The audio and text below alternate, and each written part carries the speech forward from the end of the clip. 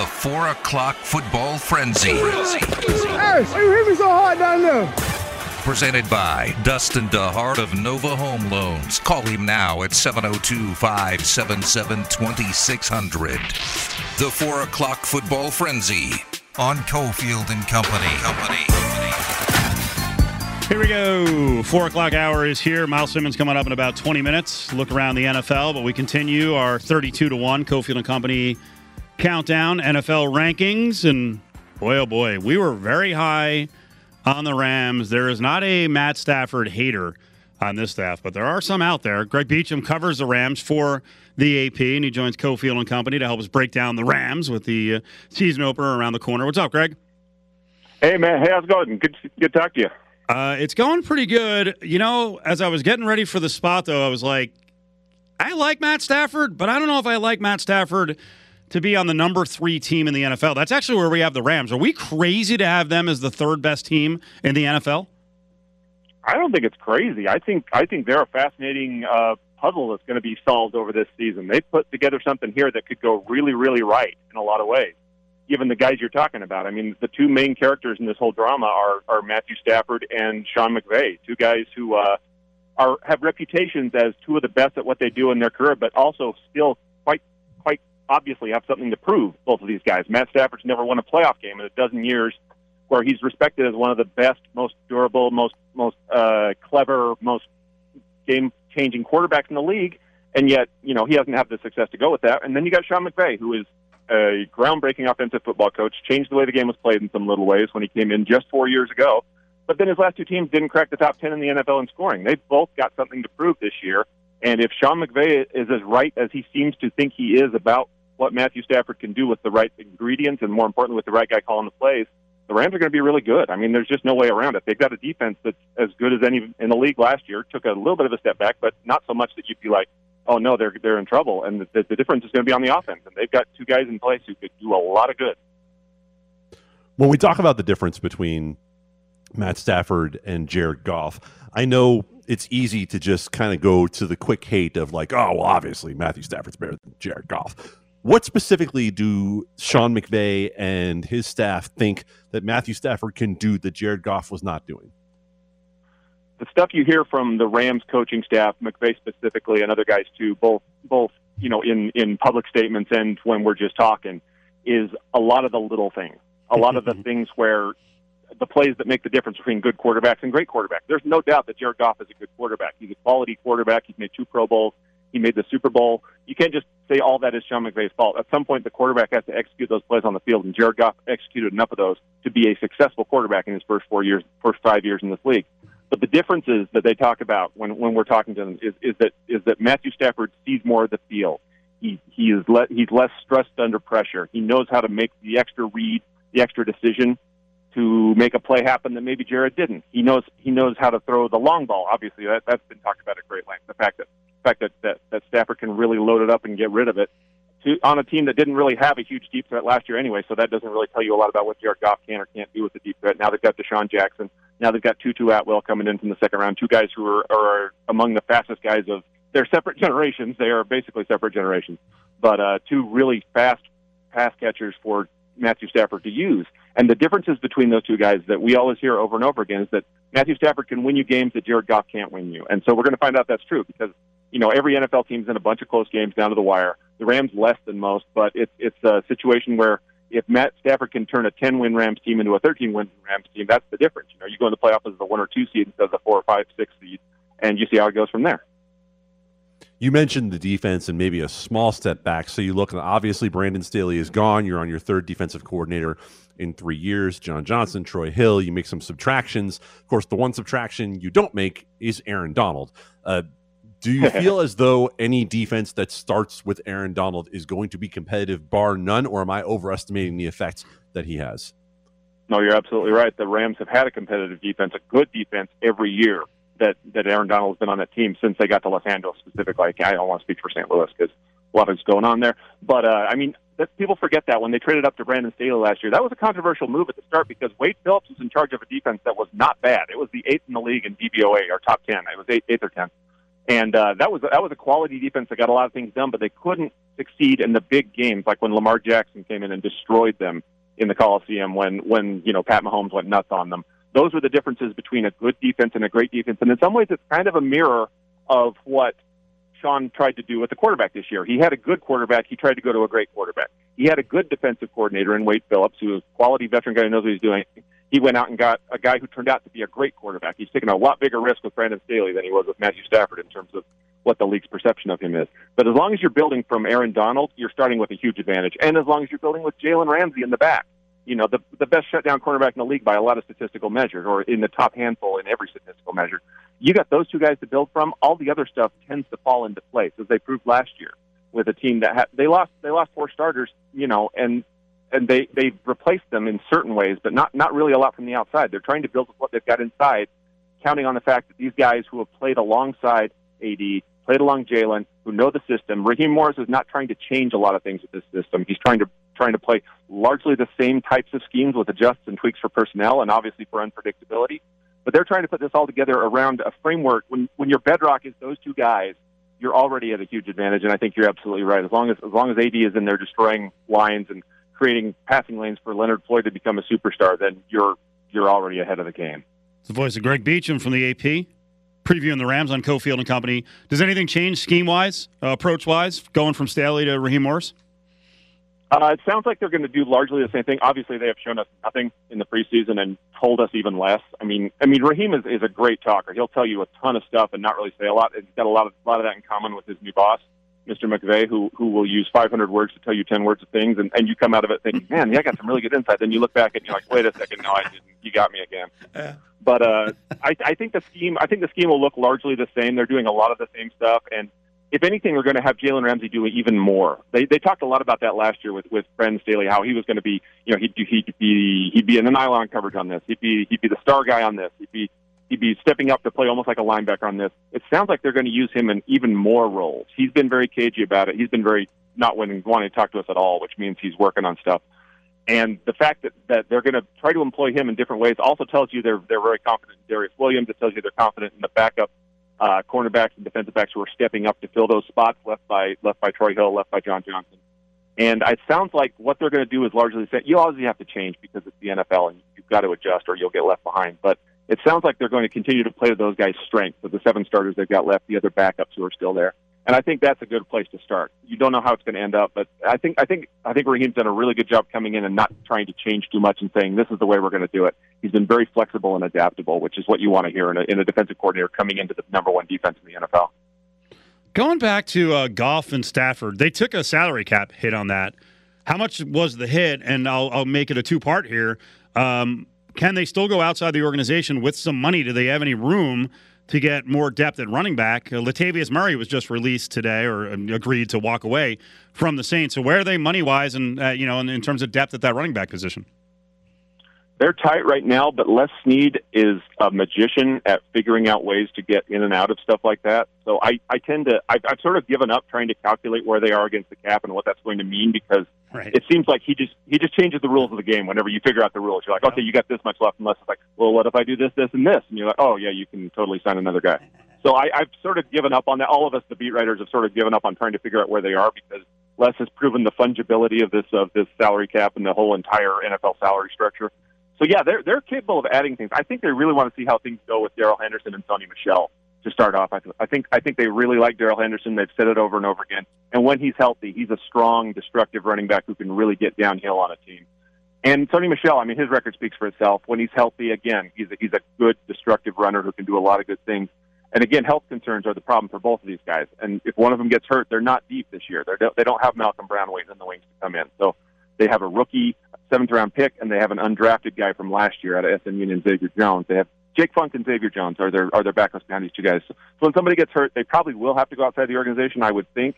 And given the talent that running back that's out there right now and the talent that will be out there as the season goes on, I don't worry about them having the right guy to carry the ball. This is a team that turned C.J. Anderson into a star at the twilight of his career and got him, running downhill in the playoffs. So I don't worry about the Rams being able to figure out finding enough good guys to carry the ball, honestly. Greg, according to the data that I'm looking at, the Rams will next have a first-round pick in 2097. But, obviously exaggerating a little bit. But we talk a lot in Vegas about how Gruden and Mayock are trying to do it their own way. They're trying to go out and do it the way that swims against the current of the league. And in the way that the Rams handle first-round draft picks in particular, they really do, but they have the results to show for it by fielding a consistently competitive team. What is behind the way that they have handled those first-round picks and the fact that they are willing to ship them out to get whatever they need? This goes back to Les Snead, again, kind of changing the rules of the game and doing things his own way. He has decided that there's a value on a first-round pick that does not match the value, the corresponding value that conventional wisdom and much of the NFL gives to it. As you know, there's all kinds of mathematical formulas. This guy's worth this much. This is worth this. Les looks at it and says, are 2 first-round picks worth having one of the best cornerbacks in the league on my team for the next few years because he's available from the Jaguars? He says yes. He trades for Jalen Ramsey, gives up 2 first-round draft picks. People are like, oh, no, he's eviscerating his depth. What's he going to do? Coming out of that trade right now, there's no way in the world you wouldn't make that trade. You look at the 2 guys the Jaguars got, and you look at what Jalen Ramsey has done. He's an all-pro, coming back as maybe the most important guy on the defense, him and Aaron Donald, in terms of the roles they do and what they can do. I don't know why it is that we just automatically assume that people who assign a certain value to a pick are smart and then other people are wrong. Because Les has proven time and time again that first-round picks are valuable. They're very important, but they're not necessary to build a winning team. I mean, part of that goes back to what we were talking about earlier, where if you've got Aaron Donald and Jalen Ramsey on your team, you have a foundation that you can afford to do things differently in other areas. You're not trying to draft, an overall defense when you can build on those studs. But given the fact that they pulled it off repeatedly, and given the fact that I don't think they even thought twice about trading those 2 first-round picks to get Jared Goff off the books and to get Matthew Stafford in there, I think you have to give the Rams some credit. You can't just sit there and say, oh well, maybe it doesn't work, and by definition talk about Gruden and Mayock talking about the draft the way they talk about it. You can't assume anything's right or wrong until you see what the results are in a game like this. And I think Snead and McVay have proven over and over again that this is a way you can do it if you have the right conditions, if you have the right foundational players on your team, and those are very specific gifts that not many teams have. But given that, I think they've done the right thing to give themselves the best chance to win a Super Bowl this year, and they've put a team in place that has a chance that they maybe didn't have last year, maybe they didn't have 2 years ago. This team might be better than the team that made the Super Bowl. I mean, that team that made the Super Bowl got there because of a questionable call in the NFC Championship game, and they realize that they just want to get to that stage and see what can happen. And it seems like man for man in terms of the way the NFC is stacking up, not looking as strong as the AFC. Why not trade that first round pick? Go for it now. See what you can do while all these guys are still under their current contract, and then figure out the rest later. Figure out the first round picks later. I can't argue with their logic until we see how it turns out at the end. We need to bet because we're here in Las Vegas. That's what we do. Greg Beacham's with us. Mm-hmm. So we need your advice on the Rams by the betting numbers. Wins over under 10.5. Slight price on the under. We going over or under 10.5? That's a good number. That's about right where I'm thinking. If I had $500 I didn't want to see again, I'd bet the over. Okay.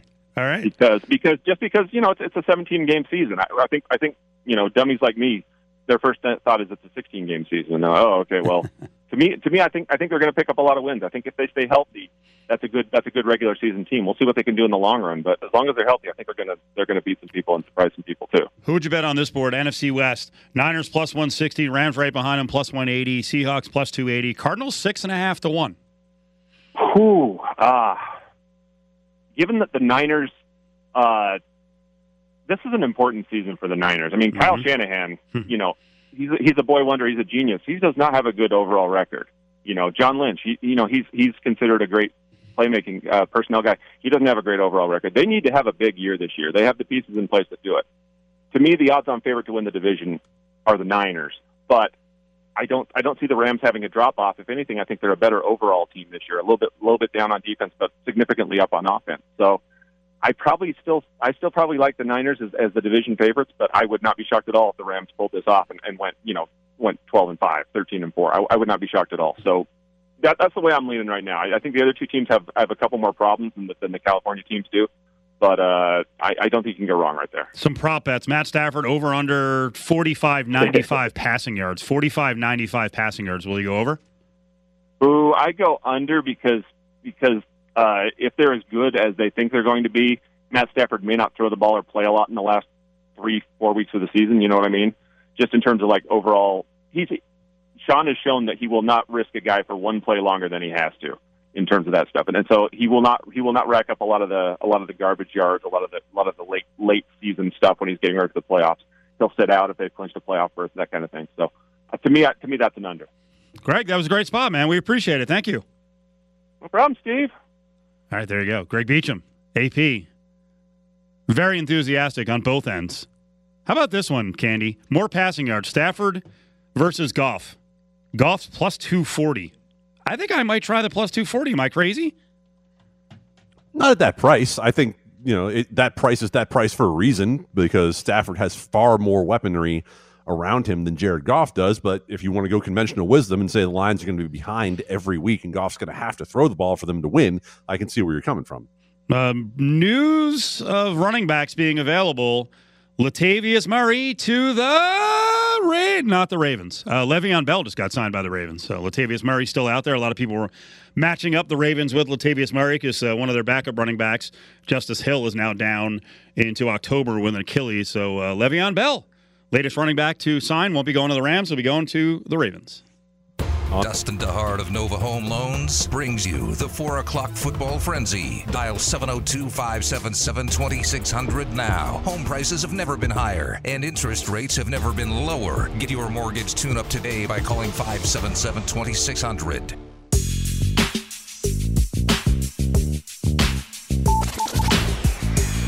It does feel like, based on what we're hearing from Tomlin, based on the fact that Pittsburgh does not have a very strong past of negotiating with players once the season starts. It's just something they don't do. It feels like we're either on the brink of something, or TJ is basically saying, I'm going to play on this last year, get paid my $10 million, and then really take this thing serious next offseason. Now, back to Cofield and Company in the Findlay Toyota studio.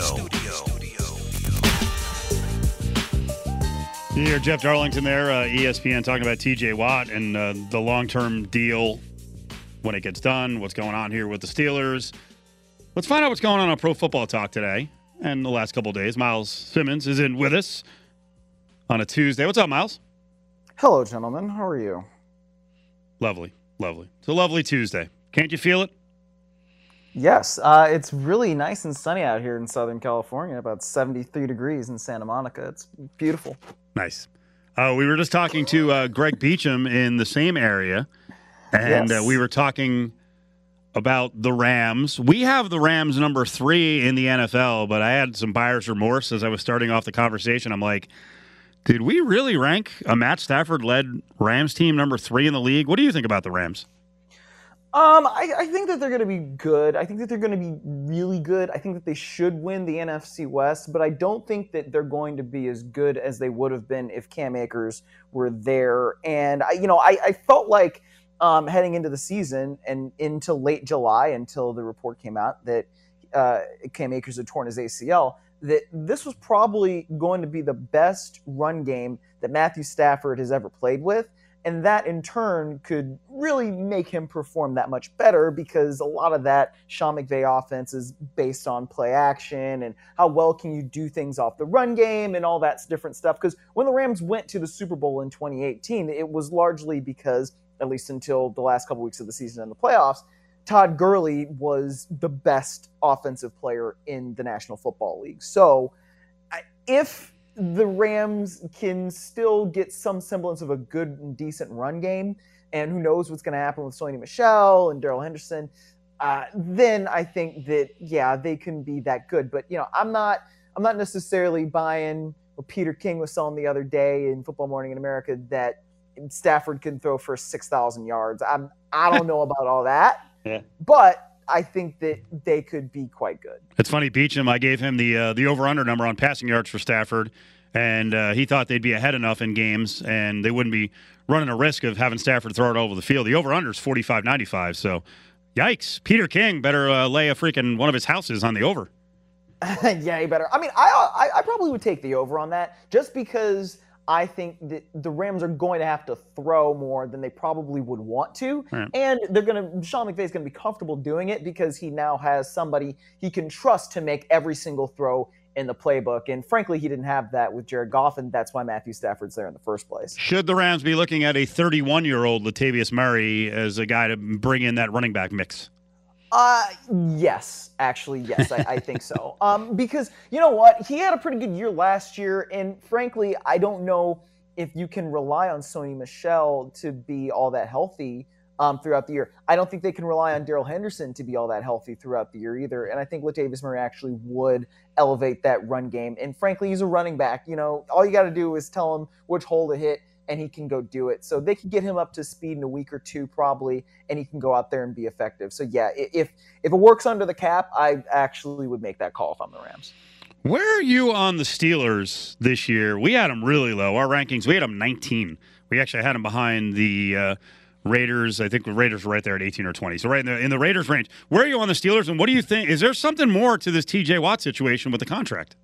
It seems like there might be something more to that TJ Watt situation, and it seems like he's feeling a little disrespected that they don't want to apparently make him the highest paid defensive player in the NFL. And frankly, I think that TJ Watt had a good argument that he could have been and maybe should have been defensive player of the year last year over Aaron Donald. So that's one issue. But I think that if you have the Steelers ranked like kind of in that Raiders range, you know, of teams, like that's the tier that I would put them in too, because I don't know how good Ben Roethlisberger is going to be, and I don't know how much better their run game is going to be, even though they drafted Harris out of Alabama. How much better is their offensive line going to be, even though they've done some things there too?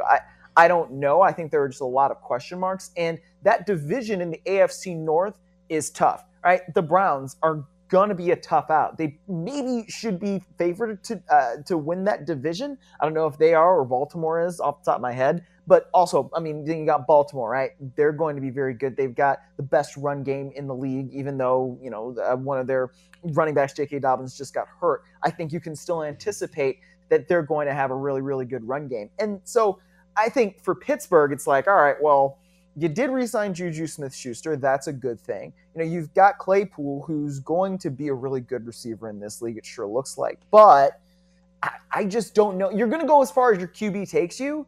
And unless the QB looks like he did a few years ago and not like he did toward the end of last year, then I don't know that the Steelers are going to go far. Having said that, I think that they still finish like 9-8 because they've never had a sub-500 season under Mike Tomlin. And I don't think that that's going to start this year either.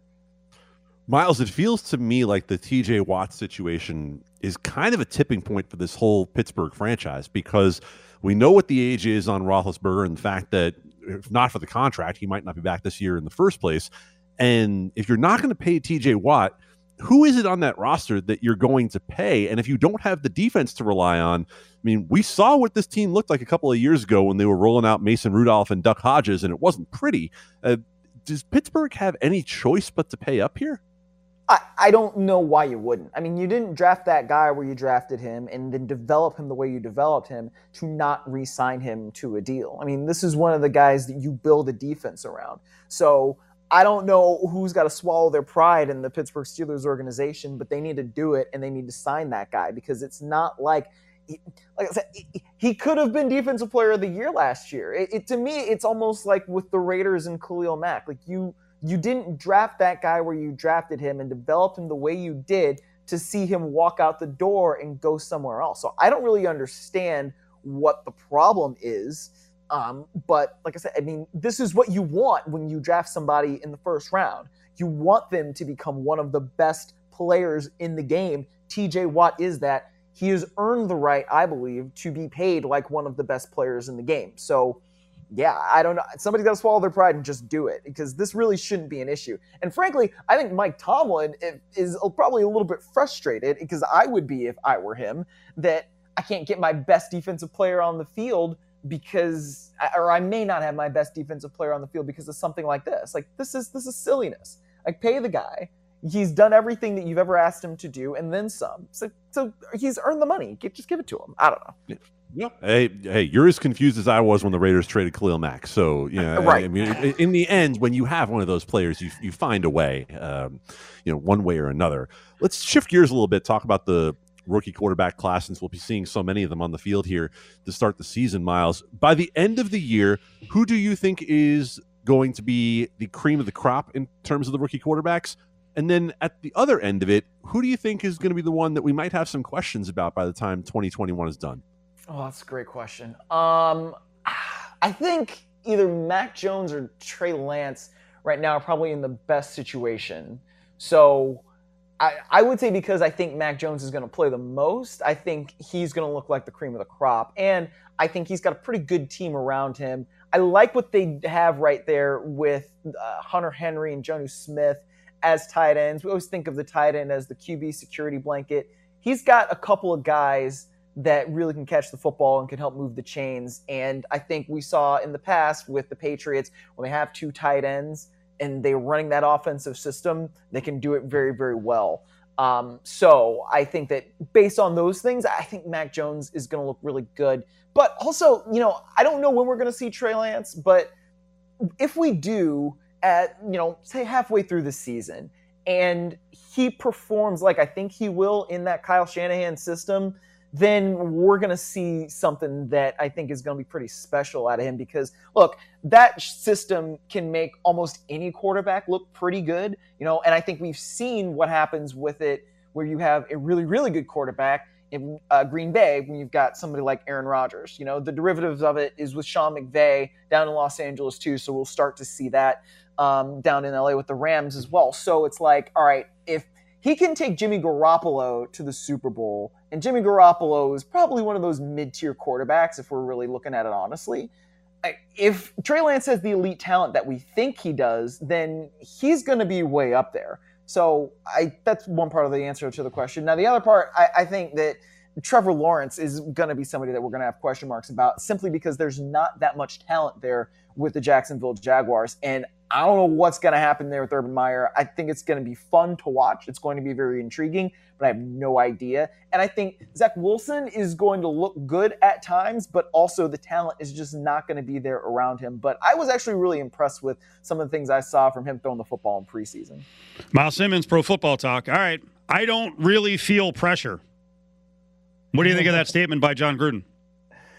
I think he is probably correct. I mean, he doesn't look. You guys don't think that John Gruden's on the hot seat, do you? Because I certainly don't. I mean, unless they're going like 3-14, or like, and it's an absolute disaster. In which case, Gruden would probably resign and go back to television rather than be fired. But I don't see that the Raiders are that bad. I mean, I think that, like we were saying, they're in that probably mediocre to maybe they're kind of good range. Like, I honestly, and I don't know, I think these picks are coming out tomorrow on ProFootballTalk.com, but I actually think that the Raiders can make the playoffs. I think I gave them that last spot, the 7th seed in the AFC, and I think it's because their defense should be improved. They can compete in the division. We've seen that. We've seen them beat the Chiefs, and they went toe-to-toe with the Chiefs on Sunday Night Football there at the Death Star that they like to call it. But I don't think that they're going to be that bad. So I think that if it were something that like, oh my gosh, the Raiders are going to implode and all that, then yeah, maybe he would feel pressure. But the second part of that statement was like, where you said Mark Davis is going to tell me if it's good enough or not. And I think, I don't think I'm breaking much new ground here when it's like Mark Davis was the one who really, really wanted John Gruden back as the head coach of the Raiders. And I don't think that Mark Davis is going to give up on John Gruden 4 years in. I think that there are other people who could possibly be the scapegoat for that instead of John Gruden. So unless this thing just totally goes belly up, I understand what Gruden is saying about not necessarily feeling pressure. Last one. This is another good quote. I've been at peace, but I've been mad at the same time, if that makes sense. It sounds like KJ Wright is quoting me. This will turn out to be a hell of a story. KJ Wright was talking about being disrespected if the Raiders basically steal KJ Wright off the scrap heap, and he's that final piece they need to actually be at least a middle-of-the-road defense in the NFL. Yeah, you look at the linebacker position for the Raiders, and I mean, I guess you could say this about all three levels of their defense over the last few years, but that was one place where it was really lacking. And so now you go out and you get two guys in the last couple weeks in Denzel Perryman who know, and then also KJ Wright, who are very familiar with Gus Bradley, and they know what the scheme is, and they know how to teach it to other people. And so, yes, you signed Corey Littleton, you brought him in, you signed Kwiatkowski, you brought him in, and they did not perform up to the standard that you needed last year. So I think Corey Littleton is still the kind of guy who can run around there and be a really good defensive player for you in the right scheme. But if you have somebody like KJ Wright and you have somebody like Denzel Perryman who know that system inside and out and can play it really well, you've basically just kind of given yourself the insurance. And the other part of that is you've also seen all of these guys through an off-season program and training camp. So they knew they needed to do something to upgrade this linebacker spot. And if KJ Wright still has something left, and based on the way he played last year, I think he does. And I think that they know what Denzel Perryman has because, again, he was playing last year with Gus Bradley and most of that defensive staff there with the Chargers, then, yeah, that should be good. But, yeah, when KJ Wright's talking about, I was angry, but I was at peace at the same time, it's like, I think you can only be at peace if you know that there's something that's going to be there for you on the horizon. And after he visited with the Raiders a few weeks ago, he was probably just being like, all right, well, I can sit here. I can wait for a little bit longer until something else comes along. It's like when you're about to go to the prom and you're a high school senior and you're like, man, I know I can get this girl to go with me, but there's somebody else who's a little bit more better looking that I might want, and like maybe she'd say yes, and then she says no, and then you're like, all right, I'm going to go with my standby. That sort of seems like what might have happened here with KJ Wright. That started out good on the Raiders a couple minutes ago about them making the playoffs. Now they're kind of the blah chick that you're going to take to the prom. All right, that was nice. Pro Football Talk on Peacock. What do you got coming up rest of the week, Miles? Well, I want to say this. We were restarting PFT PM back on Monday, September 13th. We will wrap up all of week one. I will be on there Wednesdays and Fridays throughout the season. So other than that, you can catch PFT live on Peacock and also on NBC Sports Network in the mornings. Good deal, Miles. Thank you. Thank you, gentlemen. There is Miles Simmons. Nice enough to hook up on our high-quality line. I enjoyed that. All right, second half of the program is on the way. First half of the program included that prom analogy, but it also, it included the word fungibility. And I think I may want to, is there, in the Fat Pack, can we find, like, Big Chicken going with some sort of fungibility when it comes to sandwiches? The phone lines are open, and we want to hear from you. Call 702-364-1100 and tell us what's on your mind. We don't mess around when it comes to food. It's the Fat Pack on Cofield and Company. Brought to you by Nova Home Loans. You see a pair of laughing eyes, and suddenly you're sighing. Fat Pack on a Tuesday. This is a good one. Now, on this show, we've got people who are adventurous, and then we've got the very disliked, even more than the Raiders, according to whatever that poll was that said the Raiders are the most hated team in sports. The very disliked Ari, who is basically against trying anything that's not clean. You would freaking crush the spirit of any chef who had a lot of creativity. This one is good. This one's real good. So there's a place in Houston, Miko's Hot Chicken. I love hot chicken. Now, there's bad hot chicken, though. I've been to places they've got hot chicken and they ruin it. How about this one? A hot chicken ice cream sandwich, which when I first read it, I was like, okay, what are we looking at here? Candy, the hot chicken ice cream sandwich. When you watch this video, I don't know how you can say anything but, my Lord, this looks awesome. I don't see what's to dislike. Well, the hot chicken needs a counterpoint. I know. Right? And anytime you eat hot food, you know, if you're a smart human being, that milk-based products cool the spice. Yep. So why would you not want ice cream with the hot chicken? Because we do a show with the most boring person ever when it comes to cuisine. He stinks. It looks awesome. They've got a hot honey sauce, 2 scoops of vanilla ice cream, which look very cold because they're not melting right away, and then it's dynamite. All right, we're up against it. Let's speed along here. Get to Sam Panayotovich. We have a ton of Week 1 into Week 2 reaction and some early leans and likes in the world of college football. Join the conversation on Twitter at Cofield & Co. Traffic is brought to you by Best Mattress. Save today with their Labor Day rollback prices up to $1,800.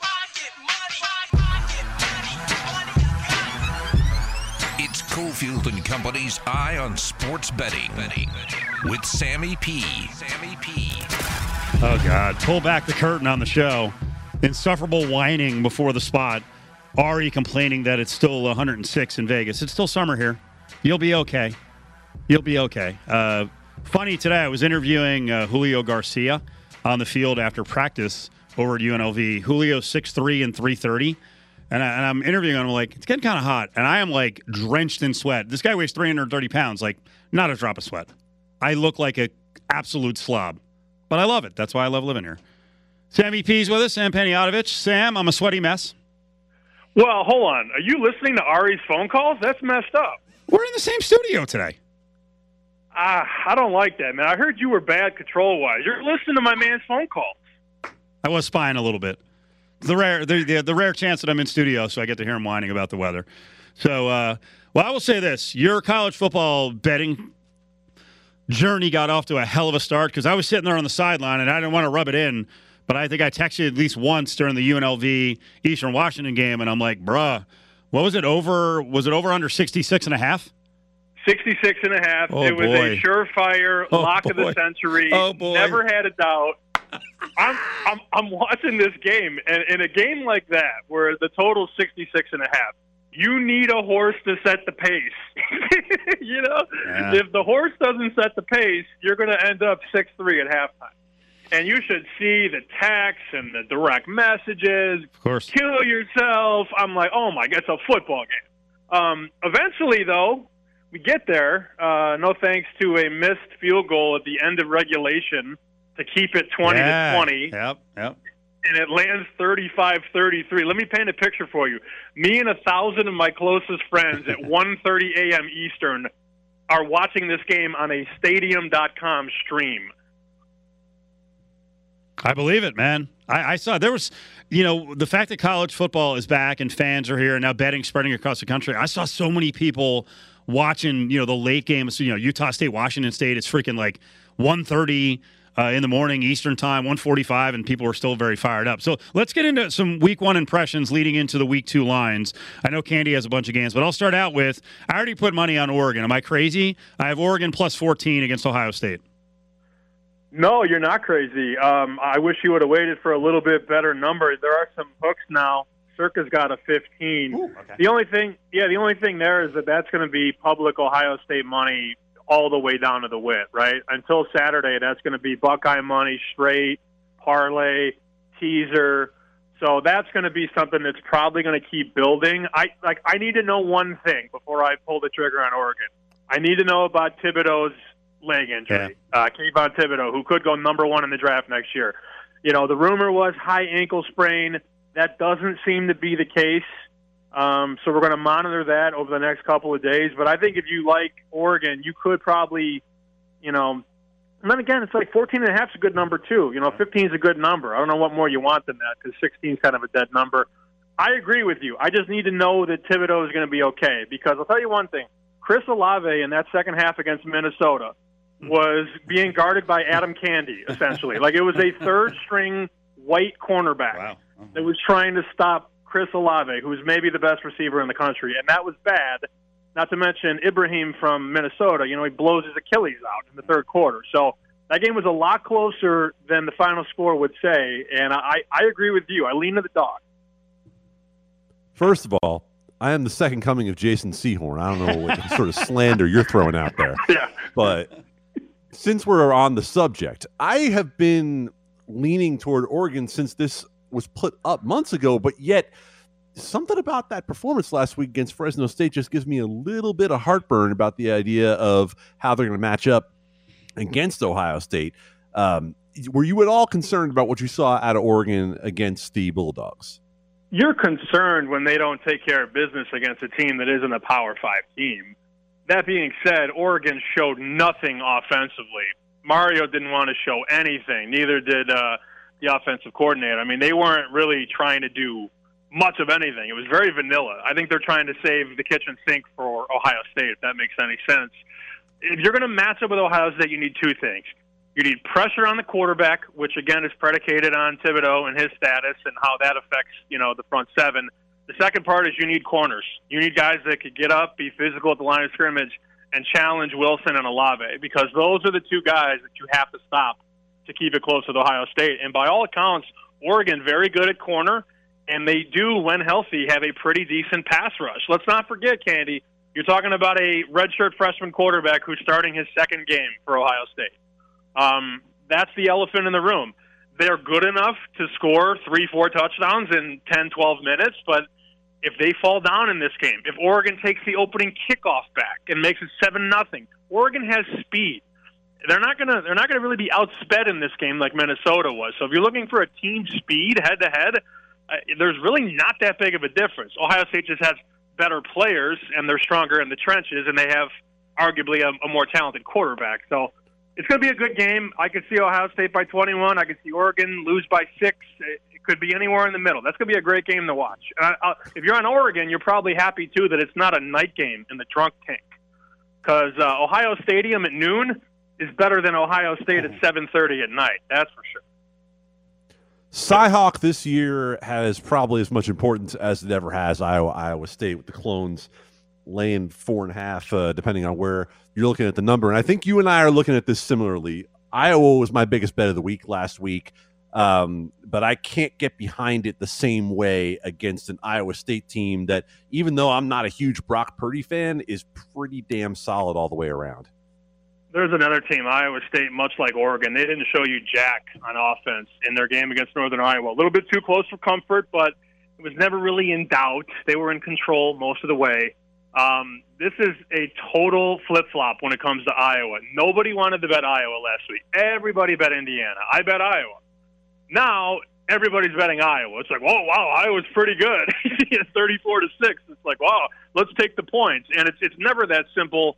That's a tough back-to-back for Iowa. You go from Indiana to Iowa State. Now you're on the road. That Cyclone offensive line, very good. Purdy, tremendous quarterback. Breece Hall, the running back. Matt Campbell, good coach in a big game. And you're starting to see, I see some books have 75, 80% of the tickets on Iowa already, but the line has moved from 3 to 4 to 4.5. I laid 4. I missed 3.5. I missed 3 on the open at Circa. That lasted about 10 seconds. But this is a time where Iowa could be that public underdog, and I hate the public underdog. I like Iowa. I think they're a good football team, but it doesn't mean they can't lose by 7 or 14 on the road against a very good Iowa State team. It feels like a good buy low on Iowa State, much like last week it was a good buy low on Iowa. But now Iowa's the hottest stock in the Big Ten. Well, let's keep it on the overreaction train here for a second and talk about the Texas Longhorns, who win at home in Sark's debut against Louisiana. And now, again, I'm not a huge fan of this Arkansas team, but do you want Texas laying a touchdown on the road at this point of the season? Not with a freshman quarterback. No shot. That ain't going to happen. Total coming down in this one, too, I think is a little correlated. I think the books or not the books, the bettors, rather, the professional bettors expecting maybe a little bit of a slower performance on offense for Texas. I mean, they moved the ball at will against Lafayette, but you expect that when it's a Texas offensive line against a Lafayette defensive line. Arkansas, bigger guys, bigger bodies, harder to move. This thing probably could slow on both ends. Texas has a good running back, but when it gets inside the 20, are they going to be able to do what they did against Lafayette? I don't think so. I lean to the home dog. I think the under is a better play. We've already seen 58 down to about 56 at one big offshore book. That's sharp money on the under for sure, and I think that plays hand in hand with maybe Texas struggling a bit in this kid's first real road start. Elsewhere in overreactions, are we overreacting to Washington's loss at home to Montana as Michigan has moved out basically a full touchdown to 6.5 here at 49? I want to make sure everybody who's betting Michigan knows that Ronnie Bell, their best receiver, tore his ACL. He's not playing in this game. I don't know if everybody knows that, but it hasn't stopped people from betting on Michigan. When have we ever? And I've never been able to be like, oh, you know what, the best player's out, let me bet on them. It just, to me, that doesn't make sense. Look ahead number here was Michigan -1, and now we're at 6.5. And look, I talked to a guy this morning who bets for a living. He said he's going to wallop Washington if it gets to 7. So take from that what you must. I'm in no rush to bet that game personally, but the fact that we're seeing Michigan on a look-ahead -1, open up 4, bet to 6.5 on a Tuesday.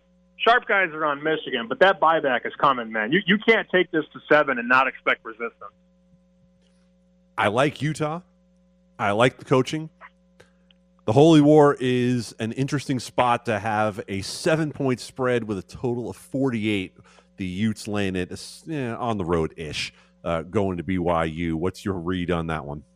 I agreed with the move on Utah. BYU, I think, because of Zach Wilson and all they did last season, you're still sort of paying that perception on that tax. I mean, BYU was a very good team for a lot of people last season. It's not the same team because the quarterback is not as good. So just pay attention here. Look at some of the matchups. I think defensively, Utah does a lot of things well that could counteract what BYU wants to do.